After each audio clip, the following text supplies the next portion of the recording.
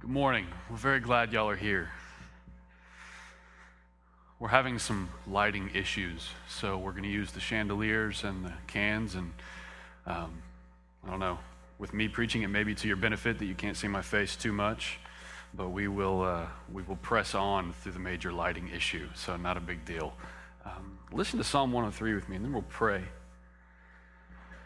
The Lord works righteousness and justice for all who are oppressed. He made known his ways to Moses, his acts to the people of Israel. The Lord is merciful and gracious, slow to anger, and abounding in steadfast love. He will not always chide, nor will he keep his anger forever. He does not deal with us according to our sins, nor repay us according to our iniquities. For as high as the heavens are above the earth, so great is his steadfast love toward those who fear him. So far as the east is from the west, so far does he remove our transgressions from us. As a father shows compassion to his children, so the Lord shows compassion to those who fear him. For he knows our frame, and he remembers that we are dust. Let's pray. Lord, I come to you this morning, and I do so humbly, knowing that you're the kind of God we just read about in Psalm 103. You are full of compassion. You know our deepest needs before we voice them. Your greatness is beyond our understanding. Your wisdom is infinite. You don't deal with us according to our sins. You do not repay us for our iniquity, but you give your Son a ransom, a sacrifice, a propitiation, an atonement for our sins.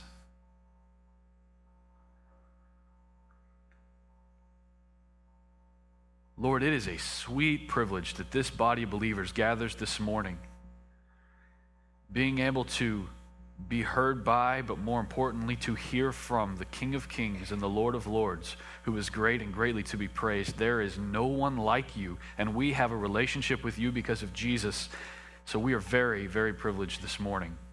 I pray, Lord, as we open the word, that you would guide us according to your will. Speak to us by the work of the Spirit. Lord, I pray specifically this morning for some families in the body. Pray for the Fiesel family.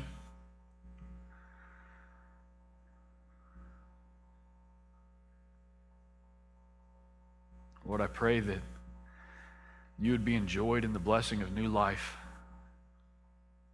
Little Anna Mae.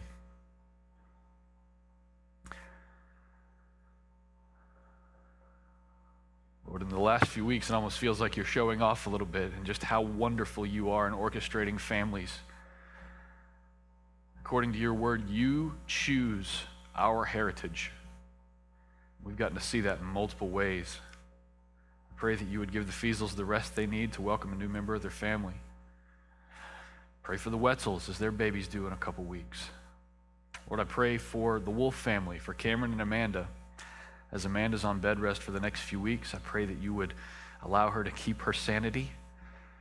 I pray that Cameron would serve her well. I pray that Ren and Callan and Emerson, who haven't been born yet, all three of them would be safe in her womb and that you would watch over them. I'm thankful that you're a God who cares for babies while they're in the womb and even make plans for them before they take their first breath. Lord, I pray for Pastor Matt Beasley at Ridgecrest, and just pray for him and his worship, that he's enjoying his walk with you. I pray for his marriage, that he is loving and serving his wife as Christ has shown to the church. And I pray that you would allow him to lead well at Ridgecrest, that he would be a blessing to that people, a servant with a servant heart, eager to encourage them in truth, to lead well, to preach well, to communicate clearly, and to encourage others. Lord, I pray for his children, that he would shepherd them well. Lord, this morning as we talk about conflict, I'm aware of how how little we like it. All morning I have fought against feelings of futility, pessimism, cynicism. Can we actually respond well in conflict? And I know that you are good, and you can show us things in the Word that help us to move forward in truth as an act of worship, obeying our Lord who commands such things. You are so good, Lord. We humble ourselves before you this morning, and we pray each of these things in Jesus' name. Amen. Again, we're glad you're here. Last week, we began our series titled A Month of Conflict. We chose the name carefully, and the responses have actually been as we have expected. A month of conflict, ? That doesn't sound very appealing. That sounds unpleasant. That's not going to draw much of a crowd. And the one I've heard the most is, I've got enough conflict in my life, I don't need any more. Why a month of conflict? I think this is true for most of us. We generally see conflict as an inconvenience, an unfortunate byproduct, and a generally unpleasant occasion. When it rears its head, our default isn't normally, yes, more conflict. This microphone is going to drive me insane. I'm going to have conflict with this microphone. So we see it as an inconvenience. But like any perspective that we hold and any default mode that we fall into, it's our responsibility as Christians to take a step back and say, is this biblical? Does my perspective reflect the character of God? Am I responding to this thing, conflict, as we're talking about this morning, in a way that would show others how great Jesus is? Last week, we considered that conflict is an opportunity to glorify God. And this week, we're going to continue the same line of thinking, that it's an opportunity to glorify God by serving other people. Hear that clearly this morning. It's the point. Conflict is an opportunity to serve others. So the roadmap for the morning is this. We're going to take a look at the church in Corinth because they had lots of conflict. And we're going to look at the difference between three things: peace breaking, peace faking, and peacemaking. So that's what we're going to do this morning. I want you to consider for a moment our Creator. He's infinite in wisdom. And I want you to consider that our all-wise Creator, in His infinite wisdom, chose to create an entire planet full of people in which no two are exactly alike. Even identical twins have their differences.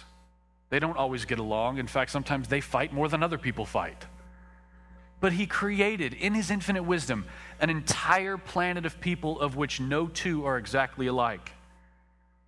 What does that make up? It makes up an entire planet of differences.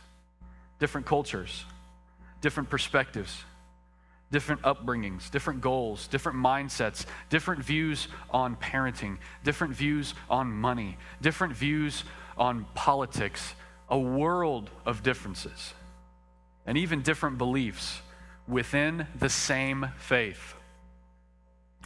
This leads me to believe that conflict is not just an unpleasant inconvenience, but rather that conflict is part of God's brilliant design. You may hear that and be like, I'm not so sure about that. But I think conflict may be part of God's brilliant design. And because it's part of His design, I want to encourage you and let you know that some differences and conflicts are because we sin against each other. Some differences and conflicts that we have are because we sin against each other and we sin against God. But I want to note up front that some are just because we're different. It's not always sin. Just because I have this view and you have this view, that doesn't mean you're sinning against me or against God. Some of our conflict arises just because we're different, and it's not necessarily sin because God has designed the world in such a manner that no two people are exactly alike.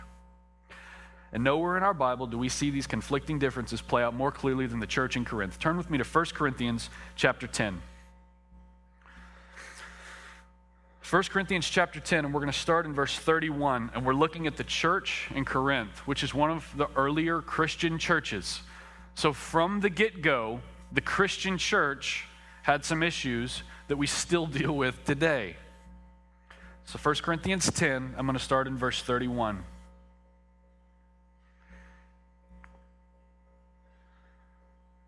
This is Paul's encouragement to the church. Verse 31, so whether you eat or drink or whatever you do, do all to the glory of God.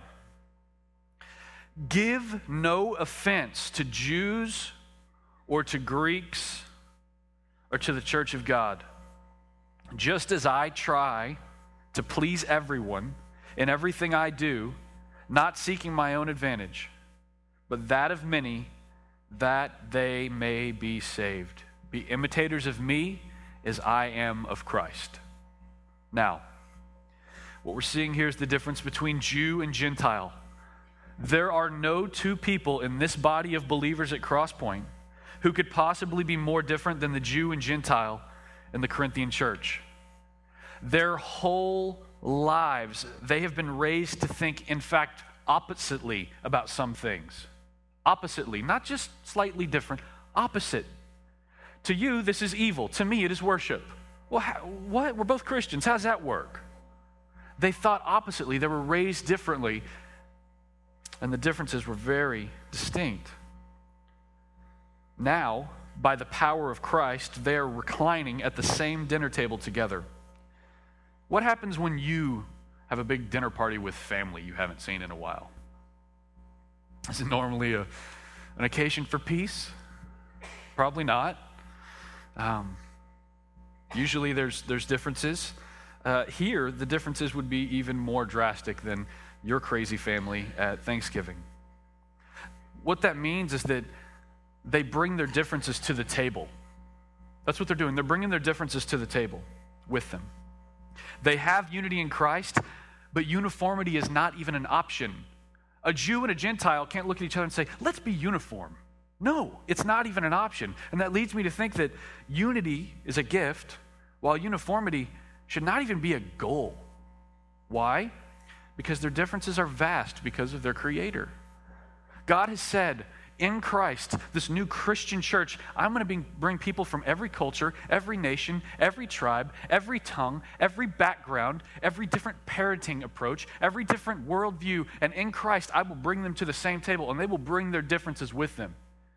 And guess what? Not everybody has to kill each other. There's another option. So they're at the table, and they have their differences. So Paul's particular encouragement in this passage is this. What does it say? Give no offense. Try to please everyone in everything that you do. Don't seek your own advantage, but that of many, that they may be saved. So pay attention first to what Paul is not saying. Paul's not saying, hey, Jew and Gentile, the differences between y'all are so small, can't we just kind of move past them? Paul's not saying that. He's not saying, hey, the differences are so small that they need not be entertained. Rather, Paul is saying that the way you respond to the differences between yourselves could attribute to or even get in the way of someone's salvation. Now, I want to be careful with this because we believe in a sovereign God, right? I was at a camp one time, and I heard a counselor say to some children, you were talking during the invitation, and I bet someone's going to hell because of it. It's like, now come on, really? God's that small?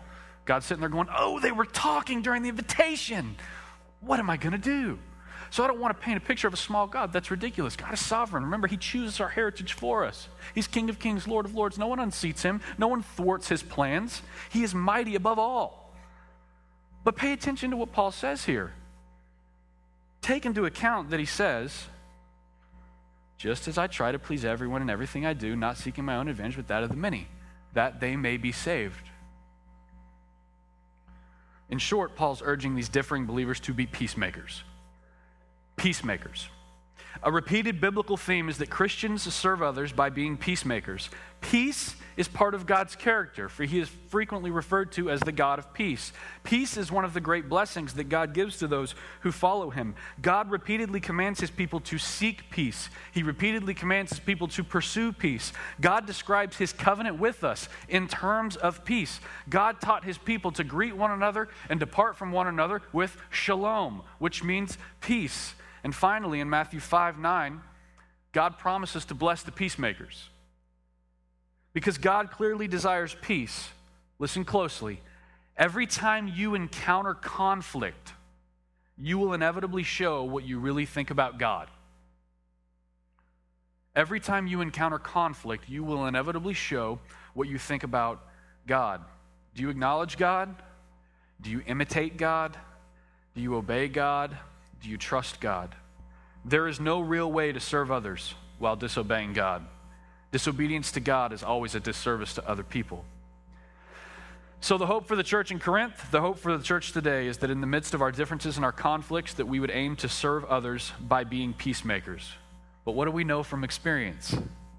We know from their experience and we know from our experience that peace doesn't always come easily. You have to work at it.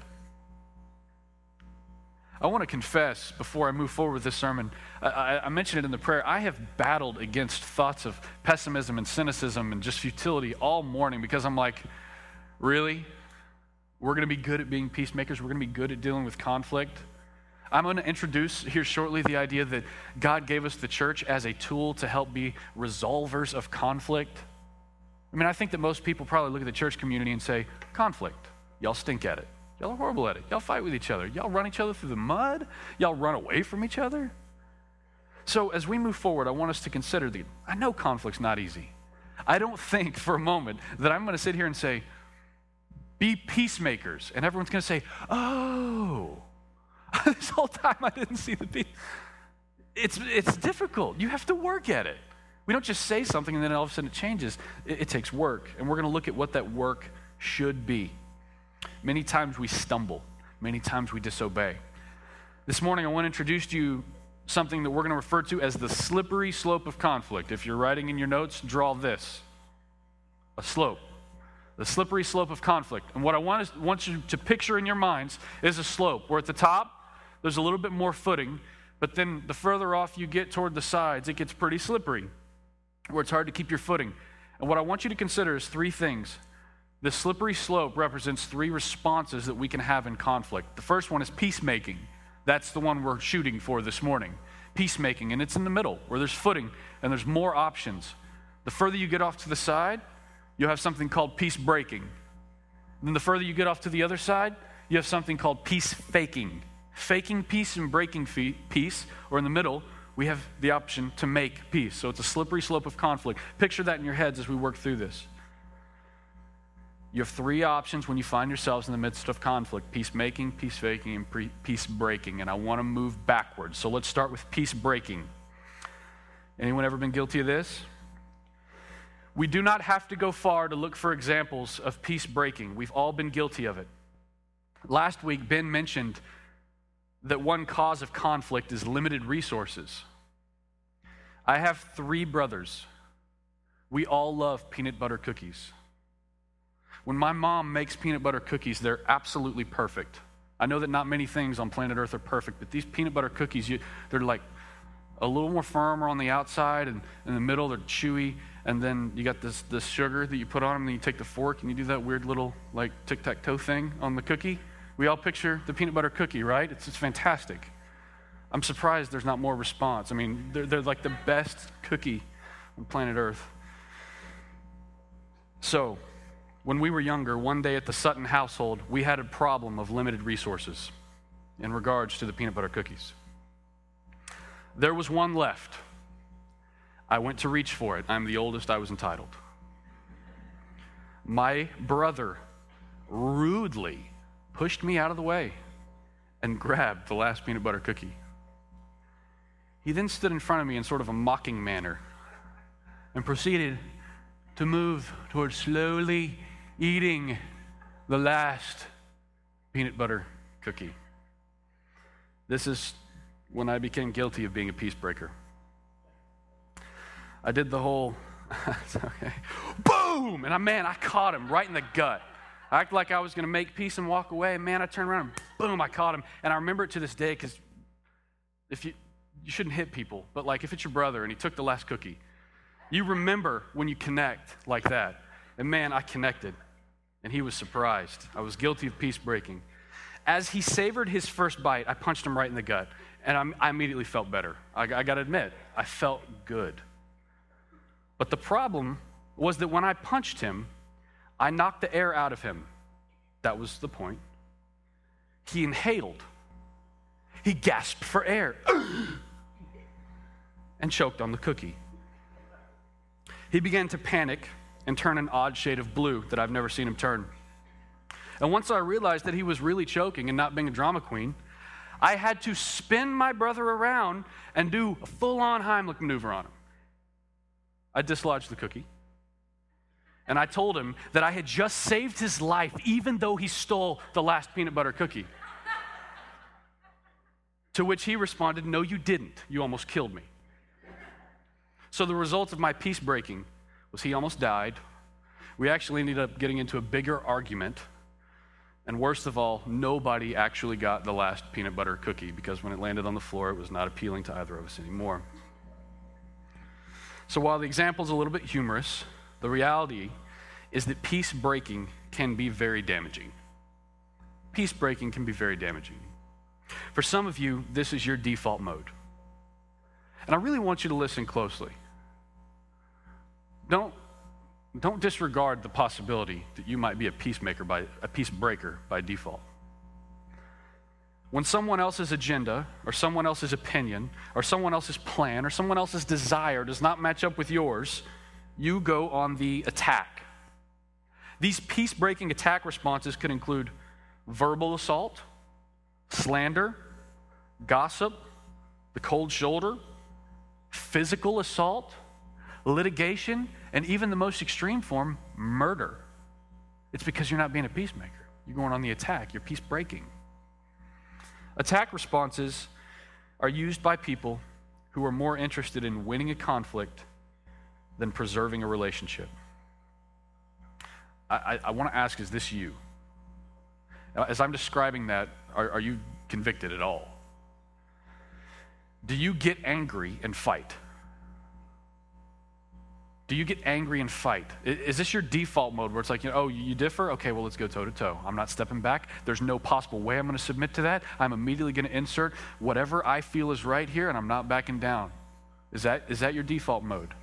Peace breaking. If the choice is fight or flight or make peace, these are the people who would choose to just stand and fight. I'm angry, and I'm not backing down. Sadly, many churches are filled with peace breakers. Pride-filled, unteachable, and set in their own ways, these people can cause much division in their churches and in their communities. Turn to 1 John 3:15 with me. 1 John 3:15 says this.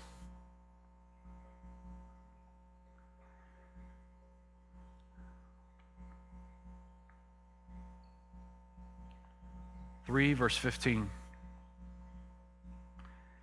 Everyone who hates his brother is a murderer. Hello. Can I get your attention? Everyone who hates his brother is a murderer. And you know that no murderer has eternal life abiding in him. We stand guilty of murder in God's eyes when we harbor anger or contempt in our hearts towards others. That means that attack responses always make conflict worse. Always. Turn over to Acts 6. We'll see some attack responses in Acts chapter 6. Stephen. We're going to start in verse 8. Try to find out what the attack responses are in this passage of Scripture and ask yourself, why did they do that? Why did they attack? Acts 6, chapter 8. And Stephen, full of grace and power, was doing great wonders and signs among the people. That's good. Then some of those who belonged to the synagogue of the freedmen, as it was called, and of the Cyrenians, and of the Alexandrians, and of those from Cilicia and Asia, rose up and disputed with Stephen. It's a disagreement. But they could not withstand the wisdom and the spirit with which he was speaking.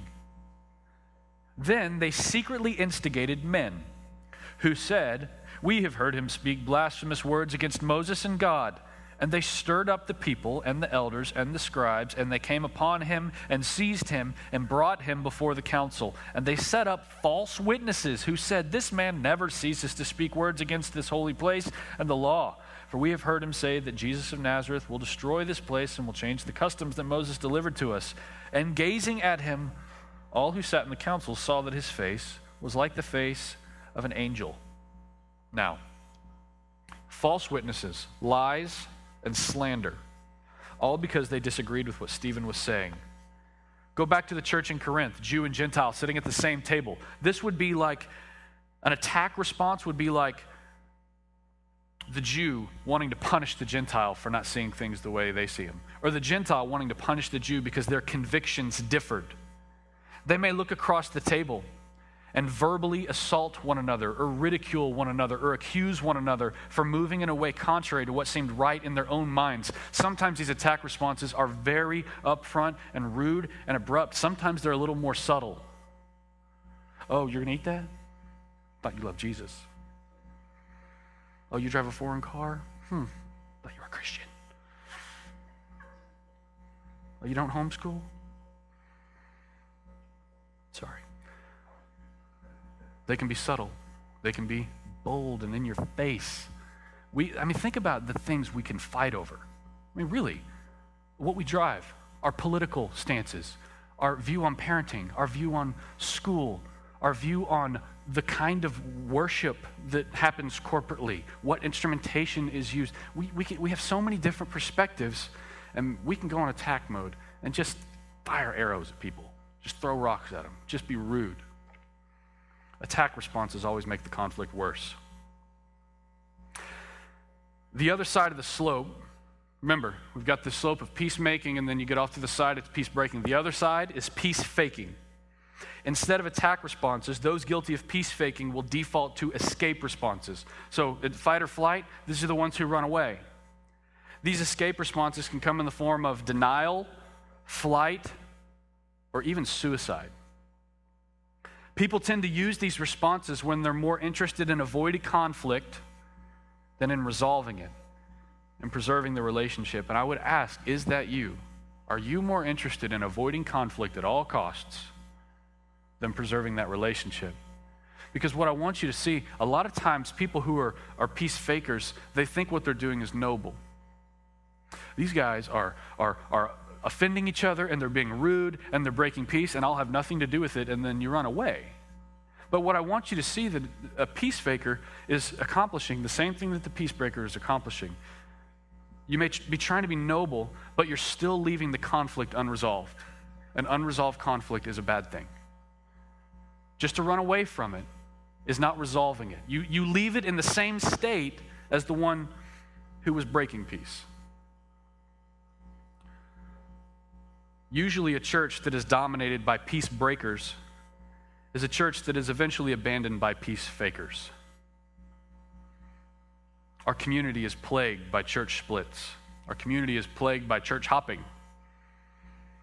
The practice of people becoming disgruntled and leaving their church home to go find a new home is so common that at Crosspoint, when we meet with someone who is interested in membership, we always ask, "Did you leave your last church well?" Usually it's like, "What? Aren't you glad I'm here? Did I miss something?" But the reason we ask that is because you just leave unresolved conflict in so many places, and you take some things with you, which we'll talk about in a moment. But we always ask that question, did you leave your last church well? If you decide you want to join Crosspoint, that's going to be one of the questions. Did you leave well? Or do you have a pattern of unresolved conflict? So remember, I said it comes in the form of denial, flight, and suicide. Denial is an escape response that pretends like a problem does not exist. Unfortunately, that does not make the problem go away. If there's a fire over here, which there's not, don't panic, but if there's a fire in the back corner, and I'm like, I got a sermon to preach, we'll deny it. We'll pretend it doesn't exist. There's still a fire. And what happens? Well, usually it only provides temporary relief while actually making the problem itself worse. It spreads. It's like an acid. It's corrosive.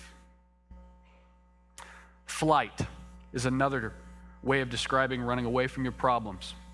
People can do this in a variety of ways. Think about all the ways we can be guilty of flight, peace faking, quitting your job. Now, as I say these, some of you may have had great reason to quit a job. Don't say, oh, I condemn you for ever quitting a job.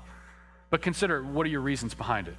So this flight can come in the form of quitting a job, leaving your church, pulling away from a friendship, or filing for divorce. In the church in Corinth, this would be like the Jews looking at the Gentiles and then looking back at themselves and saying, this is never going to work. Let's leave. But what would have happened to the first Christian church if that was the case? This is never going to work. Let's get out of here. Let's quit wasting our time on something that's futile. In 1 Samuel 19, Saul tries to kill David. David runs away. Was that the end of the story? No. We know that was not the end of the story. That did not solve the problem or resolve the conflict. When we run away from a problem, one of the things that we often take with us is bitterness. When we run away from a problem, one of the things we often take with us is bitterness. Turn to Hebrews 12.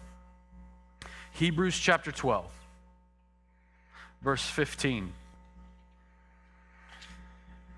When you run away, you don't leave everything behind. And one of the things we most often carry with us that's just embedded and ingrained in thinking is bitterness. Look at verse 15 in chapter 12 of Hebrews. It almost sounds like he's addressing those who are called to be peacemakers. He says, see to it that no one fails to obtain the grace of God, that no root of bitterness springs up and causes trouble, and by it many become defiled. You hear what happens there? A root of bitterness springs up, it causes trouble, and who becomes defiled? Many. According to James chapter 4, harmful conflict is usually triggered by unmet desires. It says this, don't turn there, but listen. What causes fights and quarrels among you?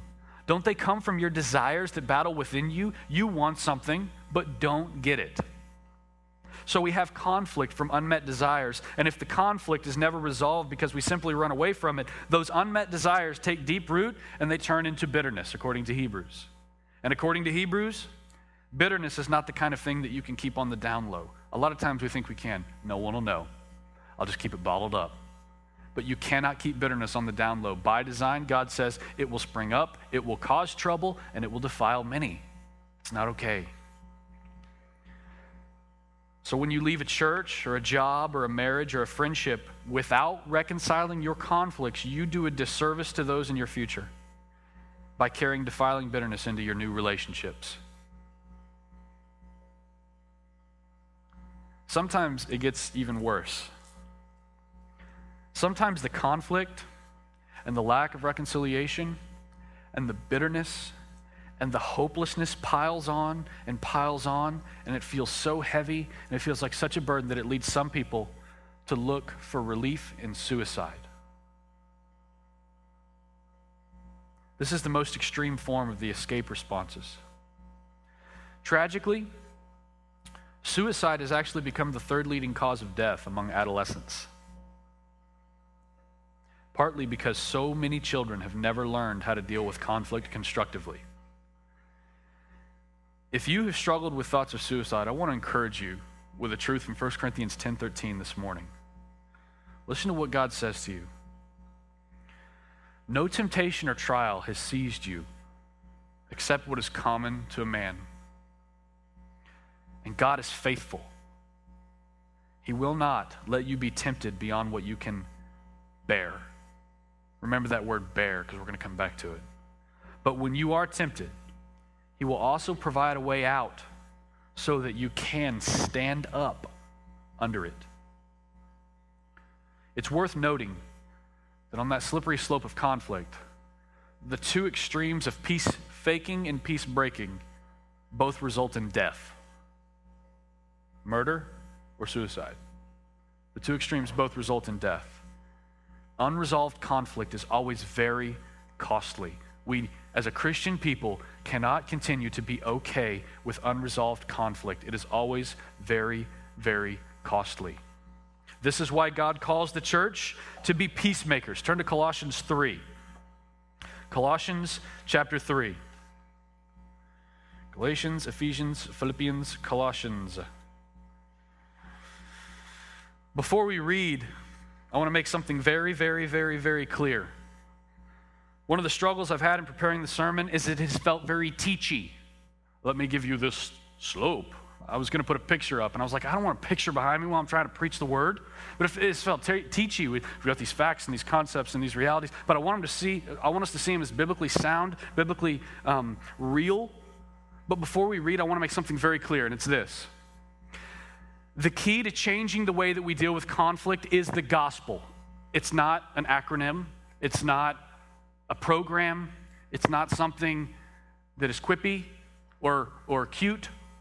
The key to changing the way that we deal with conflict, which this is a community of believers that desperately needs to change the way that we often deal with conflict. The key to that is the gospel. The key to it is the good news that God made peace with us and between us by sending his son Jesus Christ to die for our sins and give us new life through his resurrection. That's the key to this. Applying what's true about Jesus. So look at what it says and how it explains it in Colossians 3:12 through 13. Put on then, as God's chosen ones, holy and beloved. What do we put on? Compassionate hearts, kindness, humility, meekness, and patience.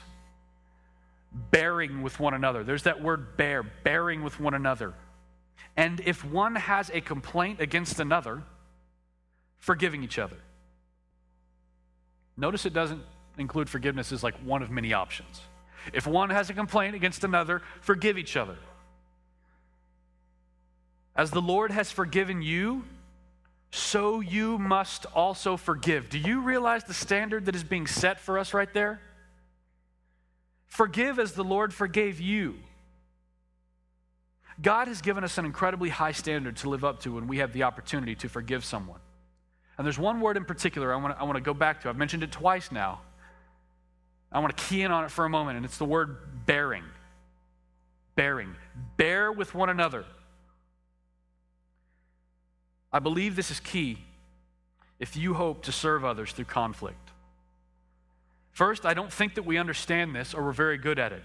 Personally, I think we're very good at fighting with each other. I think we're very skilled at running away from our problems. But bearing with one another is not something that the church in general is characterized by. Go to someone who's unbelieving in this community and say, hey, what's the church characterized by? They're not going to say, oh, they bear with one another. It almost seems comical, sad. Bearing with one another. In Greek, the word bearing is translated anakomai, and it means to hold oneself up against, to put up with, to bear with, to endure, to forbear, and even to suffer. Now, from a worldly perspective, that sounds miserable, right? From a worldly perspective, it could come off as a bit negative, as though you have no other option, but as the phrase goes, just grin and bear it. Stuck. Can't go anywhere, just bear with it. That's a worldly perspective. What about a biblical perspective? From a biblical perspective, this is Christ-likeness. I want you to see that this is Christ-likeness. Bearing with one another is Christ-likeness. It displays the very nature of our God. It says, even though you may not deserve it, or even though I may feel like you don't deserve it, I will stand next to you and stick with you and exercise mercy and long-suffering when what maybe I feel like you really deserve is punishment. I'm not going to do that. I'm going to bear with you. It exercises and shows and displays the character of Christ. Has he bared with you? Absolutely. In the original language, this bearing with one another is described as holding up against a thing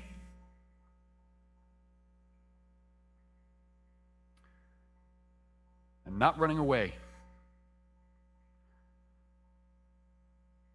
Bearing with it.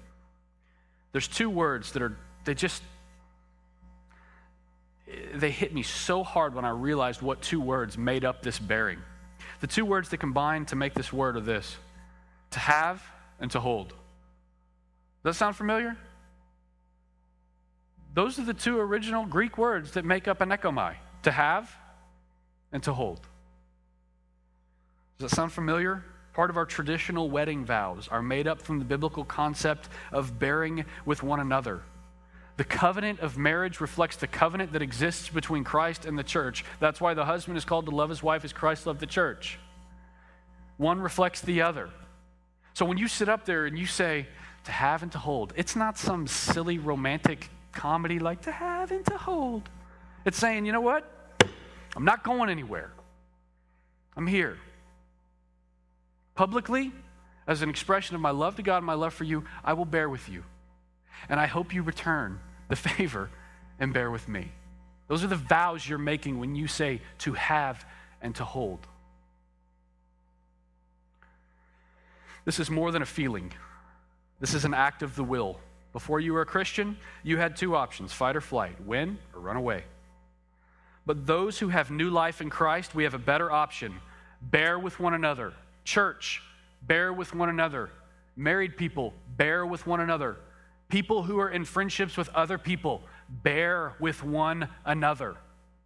In every conflict, make the decisive action to stand and bear through whatever you have to bear through for the purpose of forgiving and being reconciled. It is saying, my God spared no expense in achieving reconciliation. And you know what? I won't either. Doesn't mean it's easy, but I'm not gonna spare expense there. Rather than fighting with you, rather than running away from you, I will bear with you, and I hope you will bear with me. Mark 11:25 says, whenever you stand praying, forgive if you have anything against anyone, so that your Father also who is in you may forgive you your trespasses. Luke 6:28 says to bless those who curse you, to pray for those who abuse you. Having an attitude of forgiveness is unconditional, and it is a commitment that you make to God. We don't approach it as though it's one of many options. And in a world filled with people who hold grudges and feel entitled to everything under the sun, it is a breath of fresh air to see someone who is compassionate, kind, humble, meek, patient, eager to forgive, and bear with other people. So if I'm a peace breaker, if I'm breaking peace, I'm focusing on you. I'm in attack mode and I'm coming after you. If I'm faking peace, I'm a peace faker, I'm focusing on me, and I want to avoid that conflict at all costs, and I'm running away. But when you begin to make the decision to be a peacemaker, you're focusing on us. I'm focusing on us. I want to make sure this relationship continues because we're representing Christ. Overlooking. It's crazy. I want you to know that the first option you have in peacemaking is to overlook an offense. Does that hit anyone weird? I was at a conference in Maryland. We were going through a lot of training to be conciliators and peacemakers. And they said, you know what the first option is in peacemaking is overlooking an offense. And I want to confess to y'all that as a pastor, as a father, as a husband, I about fell out of my chair. I was like, you mean I can just overlook some stuff? I don't have to punish everybody for every injustice that I see. That's hard to say. But I don't have to punish them. I can overlook some things. Overlooking an offense. I would ask, when is the last time that you overlooked an offense? Because sometimes, if you forget that your God is merciful, you get wrapped up in the fact that He's perfectly just, and you forget the compassion, then you will not ever overlook an offense. There has to be a balance. As a believer, this is an option that you have. Now, not every offense can be overlooked. We're talking about the less slippery part of the slope where we can make peace. That first option is overlooking offense. Not every offense can be overlooked, but many of them can be. Many of them. Proverbs 19:11 says, a man's wisdom gives him patience. It is his glory to overlook an offense. Just overlook it. Oh, well, that was rude. Let's move on. I can't believe they said that. Okay, well, they're having a bad day. Let's move forward. Overlooking an offense. If this is something you never do, you are likely a person who keeps a record of wrongs. If you never overlook an offense, you are likely a person who keeps what the Bible calls as a record of wrongs. According to our Bible, this is unloving. 1 Corinthians 13 says, love does not keep a record of wrongs. So the encouragement is to serve others by refusing to keep such a record. In fact, it may be beneficial for some of you to go home today, pull out your record of wrongs, and consider how many things on that list can simply be overlooked. Go think through the things you're carrying with you, the unresolved conflict that is on your record of wrongs, and think, what on this list can I just flat out, as a believer who has been forgiven much, what can I overlook? And whatever you cannot overlook, you must aim towards reconciliation. That's the second option that we have in peacemaking as believers. Matthew 5:23-24 says that if your brother has something against you, go and be reconciled. And it's addressing those who are in the middle of worship. Oh, when you come to worship, you're bringing your offering, sacrifice of praise. Hey, before we continue in that, if your brother has something against you, leave that and go be reconciled. Worship is important, but guess how important reconciliation is? God actually says, go and be reconciled and then come back. Reconciliation. This usually happens through the process of confession and repentance. Your next option in peacemaking is what's called negotiation. It's biblical. When in a conflict, there are personal issues and material issues.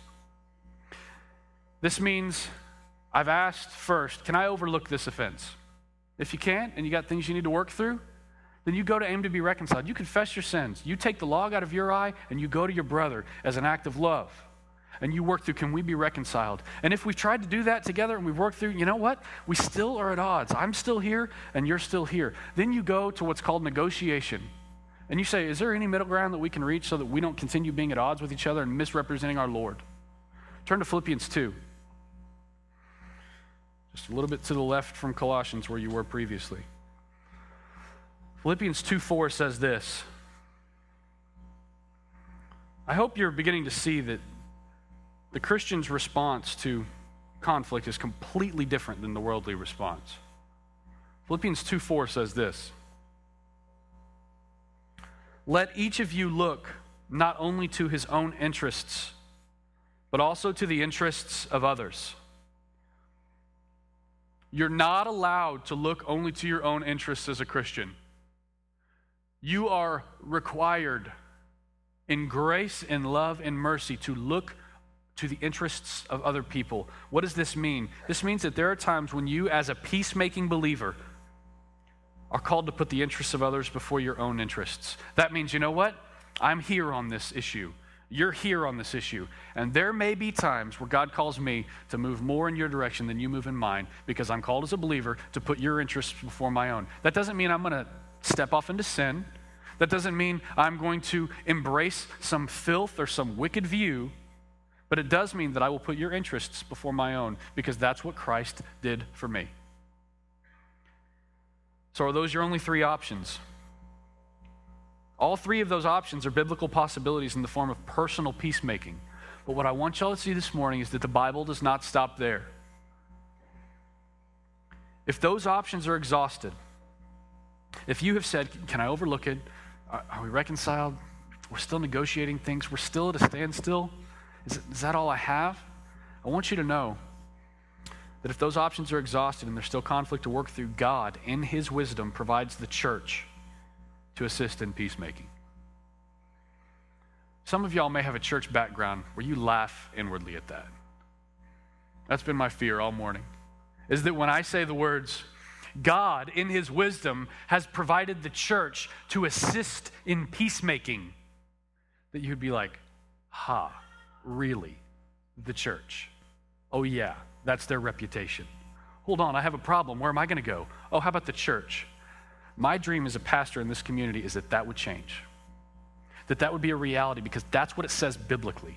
It says biblically that God provides the church to assist others in making peace. And my hope is it may not happen next year. It may not happen 10 years from now. It may be my great-grandkids doing the work. But I hope that at some point we could get to a point where this community would say, man, we have a problem. Who here knows how to work through conflict well? I hear the church is good at that. I believe that can happen.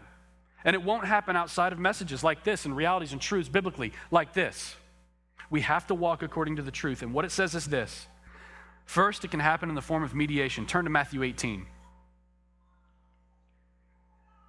Now, for some of you, Matthew 18 is a bad word and number. It's like Romans 9 and John 6. You skip over them. It's not okay. We don't skip over any parts of our Bible. And when we do, we misrepresent God.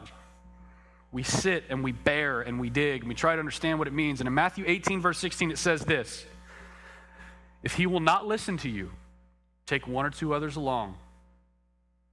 That is called mediation.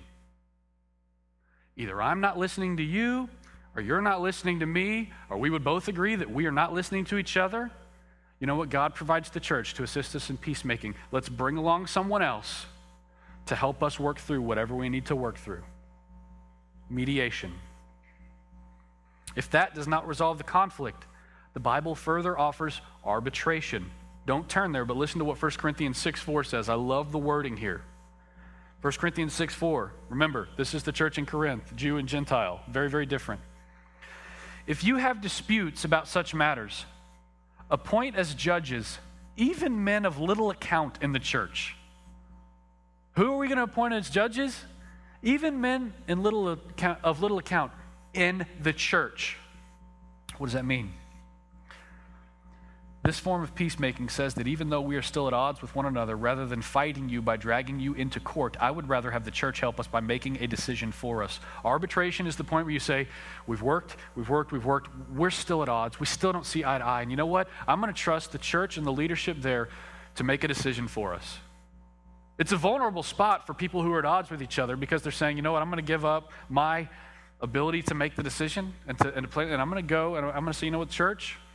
I'm going to trust y'all to make a decision for us. This is the case. This is where we're at. And I'm going to trust that y'all will appoint men to help us render a judgment in this case. It's better than taking a fellow Christian to court. And then finally, this final step of peacemaking is accountability. Accountability. Again, Matthew 18. Look at the next verse, 17. If he refuses to listen, tell it to the church. If a person who professes to be a Christian wanders from the Lord, refusing to be reconciled and do what is right, Jesus commands the church leaders to lovingly intervene, to hold him or her accountable to Scripture, and to promote repentance, justice, and forgiveness. That's your last step in reconciliation. See, when you look at that slope, you see peacemaking and then you see peace faking and peace breaking. You don't get to the accountability part and say, well, it didn't work. Let's attack them. You can't do that. You can't get to the overlooking a part over here and say, I can't overlook that. Let's just ignore it and act like it didn't happen and be in denial. That's different than overlooking. Those are your options. You overlook, you run that course biblically, or you hold them accountable. And that is such an important step. And I want you all to see that this means that a church that abandons church discipline is a church that has done a huge disservice to itself by refusing to serve each other at an extremely critical point in peacemaking. Someone has set themselves against the Lord. Someone has set themselves against what is true.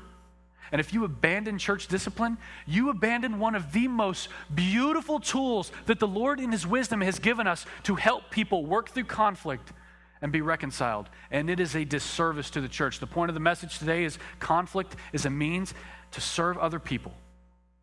You cannot serve others by abandoning church discipline. In closing, I'd ask you to turn to Romans 12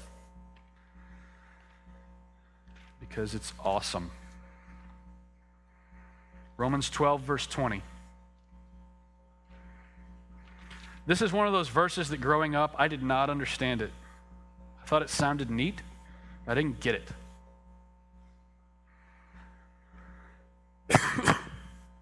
Romans 12, verse 20 says this. To the contrary, if your enemy is hungry, feed him. What? Who would do that? The church. That's who's supposed to do that. If your enemy is hungry, feed him. If he's thirsty, give him something to drink. For by doing so, you will heap burning coals on his head. In his closing statements of his book, Ken Sande in The Peacemaker says, "Here is the ultimate weapon: deliberate, focused love. Not mushy, emotional, gooey, I love you, I'm so sorry. Deliberate, focused, specific love." How does that play out? Instead of reacting spitefully to those who mistreat you or to those who disagree with you, Jesus wants you to discern their deepest needs and do all you can to meet those needs. Oh my goodness, what it would be like if church people did that. You disagree with me. You were rude to me. You slandered me. You ran me through the mud. I'm going to sit and I'm going to try to figure out what your deepest needs are, and I'm going to do my gut level best to meet those needs. That is absolutely remarkable. If we had a community of people doing that, this community would not be able to ignore it. Why? Look at what it says. In this book, he closes by saying, Jesus wants you to discern their deepest needs and do all you can to meet those needs. Ancient armies often use burning coals to fend off attackers. You can imagine, I'm attacking. Burning coals. Cannot ignore the burning coals. The burning coals will eventually do something. One burning coal may not. Hundreds of burning coals. I'm stopping. Because not only am I catching on fire, but everything around me is catching on fire. And that's a bad spot to be in. That's why it was an effective use of defense. Ancient armies often use burning coals to fend off attackers. So what is Paul indicating in Romans? Paul is indicating the irresistible power of deliberate and focused love. No soldier, no matter how awesome and bad he was, could resist the weapon of burning coals for long. It would eventually overcome even the more determined attacker. Love has the same irresistible power. Look, I'm not a hippie, all right? I'm not sitting here saying, man, love, just gooey, emotional, nonsensical love. It's what makes the world go round. No. I'm talking about deliberate and focused love that puts the interests of others before your own interests, that says, I'm not here to fight you and win and make you look stupid. I'm not here to run away from you and leave our conflict unresolved. What I want to do is deliberately and intentionally focus on loving you. I want to, in our conflicts, if I'm wronged, whether it is sin, whether it's a difference of opinion, what I want to do is I want to try to discern what you need the most, and I want to try to, at my gut level best, come in and provide that for you. That would be so remarkable if the Christian community did that. Why would we do that? It's because it's what God tells us to do. It's not just some odd concept. It's not some hippie mentality. It's not some pacifist thing either. You are resolving conflict in doing so. Do not miss that God's design is certainly different than what we would default to. And do not miss that God's design is brilliant. We have sweet opportunity to serve others in the midst of conflict. We have sweet opportunity to come in low and do all we can to resolve conflict by serving other people right in the middle of it. We will have differences. When church people and non-church people and the mixture of church and non-church people come together and there's differences, don't go, I can't believe that. Realize that God's design was that no two people are exactly alike. So we have much opportunity to put His glory on display, to show how He's been towards us as we love others by looking to their interests and not only our own interests, and by aiming to serve them in the conflict rather than winning or running away. Let's pray.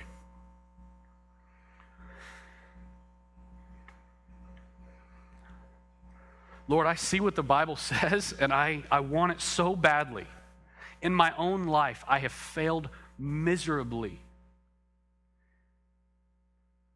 Lord, I see what the Word says, and I see your wisdom coming out, and I see the Spirit giving discernment and understanding, and I think how wonderful would it be if we did this, if we acted like this, if we lived like this, if we moved like this, if we responded like this. Lord, my prayer is that you would empower this body of believers to do just that. It's not futile. We can't be cynical. We can't be pessimists. We can't say, it is what it is, we'll never change. Lord, I believe by the power of Christ, according to the truth of the gospel and by the work of the Spirit, that people can actually hear this message and leave here today and be peacemakers. I believe that we have been equipped with goods to do so. Lord, you are so good. We are surrounded by people in need. This week alone, I've seen people who need food, who need hope, who need a home for their child, who need love, who need encouragement, who need someone to exercise patience towards them. In my own children, I've seen a need for a daddy who can overlook an offense sometimes. Lord, we will always be imbalanced if we do not stay in step with the Spirit. So my prayer is that this people would stay in step with the Spirit, humble ourselves before the King of Kings and Lord of Lords, and ask to truly be used by you as you see fit, serving others and putting their interests before our own. I pray these things in Jesus' name. Amen. As we take the supper this morning, I think it's fitting to ask a few questions. One, is there any way that you're faking peace? If so, pray to the Lord, repent, and make a point today to stop. Go and be reconciled. Two, while we pass out the supper, consider, is there any way that I'm breaking peace, that I'm setting myself against others for the sake of winning an argument and not preserving the relationship? Am I doing that? If so, pray, repent, and ask the Lord to help you to stop doing that and to be a peacemaker. Consider the opportunities that you have in your own life. Some of you may need to actually leave here and go and be reconciled before you continue in worship. If that's the case, that's fine. Go and be reconciled. No one will be offended at you leaving early. It would be a step of obedience for some. So as we pass out the supper, consider, am I peace faking? Am I peace breaking? And in what ways do I need to confess my sin, repent, and move forward in faithful peacemaking? Christ says, as often as you take this supper, do so in remembrance of me. And so what we're remembering is that in Christ, we've been reconciled to God, and we have been reconciled to each other because he chose to bear with us. And he chose to offer himself and put himself not first, but to suffer for our sins, to be willing to die on a cross, to humble himself, as it says in Philippians, to the point of death, even death on a cross. So when we remember Christ and we take this, that's what we're remembering. He has made peace in a way that we could not have done on our own. Take and eat. Take and drink.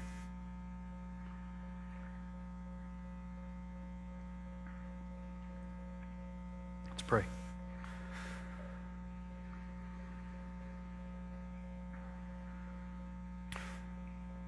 Lord, your body broken and your blood given as an atonement, achieving for us what we could not achieve. Lord, we take the supper humbly. And I pray that in doing so, we are encouraged to go and live in a Christ-like manner toward others, seeing that conflict is an opportunity to serve them. Lord, as we continue in worship, I pray that we would do so humbly, giving wholeheartedly, not begrudgingly, in response to how great you are. We love you, Lord.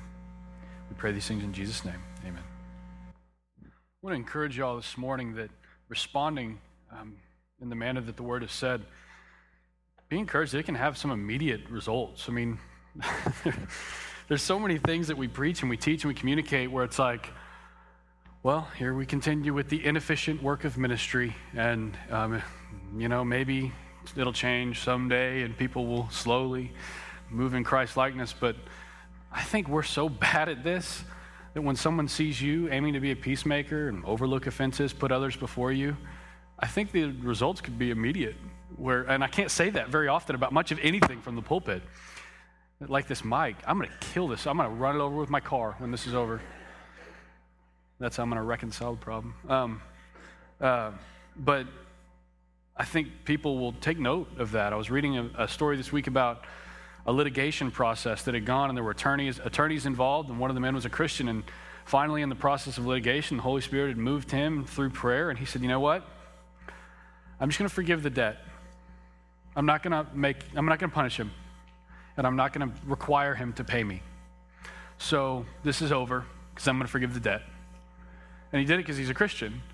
And it finished, and everyone was surprised. And one of the attorneys communicated afterwards. He said, well, that's the first time I've ever seen someone's faith cost them anything. That's the first time I've ever seen someone's faith cost them anything. It shouldn't be like that.